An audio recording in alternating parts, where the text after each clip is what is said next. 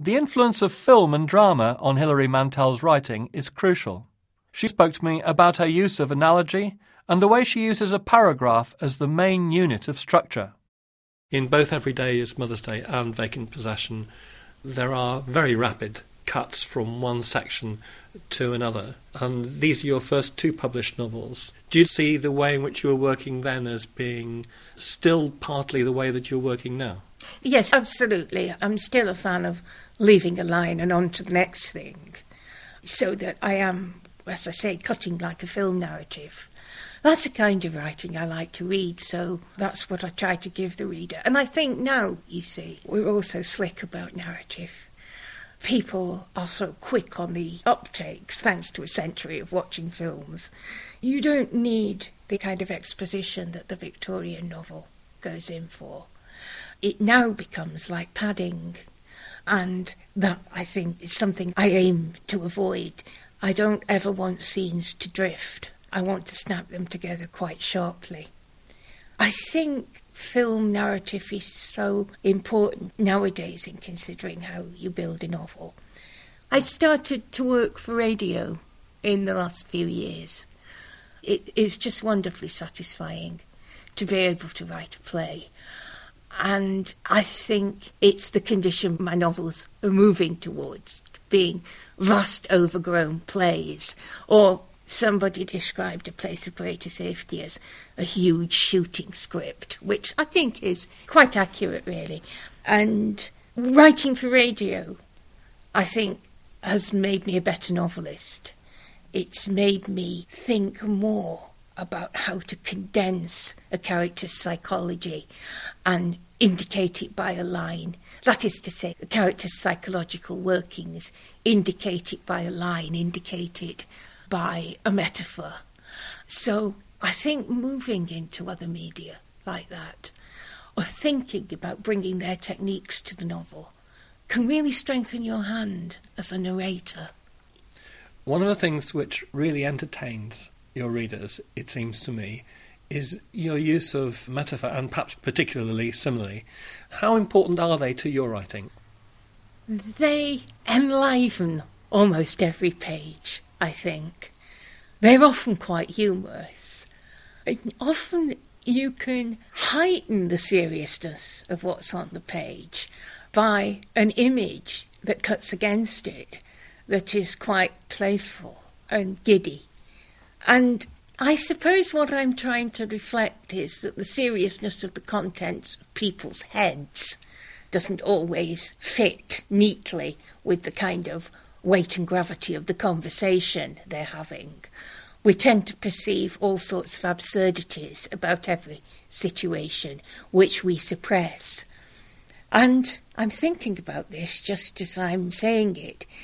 Sometimes it's almost as if the simile, the metaphor, expresses the character's unconscious, or the unconscious of the writing, in a way. It can work with the main text or against it. But I can never calculate these. I can never think, time for a big metaphor. It's just got to arrive on the screen, and then I think, where did that come from? So I can be very calculated about structure, but not at all calculated about style. And I do think that there is a time and a place to write very unadorned prose. They just strip it down, subject, verb, object, keeping the voice active and the tenses as simple as you can. But the metaphors are like the bubbles on the champagne. They're a kind of exuberance. There's a great image in 8 Months on Gaza Street in which Yasmin looks at Raji, and her look is described as the face of a nun in a lingerie department, baffled, almost hungry, and yet full of a growing appreciation that things are much worse than one thought. Yes. Now I'm going to say something quite sentimental, that day by day these are the things that make it all worthwhile. Because when something just appears before you on the screen, it's like a little gift. You can't ask for it because you don't know what to ask for, but it just arrives. And you accept that you've generated it, but it looks as if it's come from heaven. And there's a moment of going, yes, and knowing when it's exactly right. Now, in the long haul that is a novel, you need these moments to keep you going, just as you hope they'll keep the reader going. My ordinary everyday conversation tends to be a little baroque and sometimes hard to follow. And somebody said to me once that I talked in paragraphs and I put the semicolons in. And I think that's probably true. So you are trying to capture something like a natural voice. I always want to say this to people when they're beginning to write and they're very unsure, and what they're putting on the page is terribly constrained, cramped, and minimal. I just want to say, just let yourself breathe and be yourself, for better or worse, because the strength and the, as it were, the taste of the text is going to come straight through from your own personality. And if you're quite a horrible person, well, that serves your turn as well. In the ideal world, you should be able to read your prose aloud, paragraph by paragraph, and it will have its own rhythm. And you may need to write that paragraph 30 times, and I think that is not too much, to draft it as carefully as if it were a poem, and then it will pay off in the reader's satisfaction in a way that's beyond analysis. But also, don't think that the unit of prose is a sentence. The unit is the paragraph. So it's no good making one beautiful sentence. It's got to be embedded in the larger structure.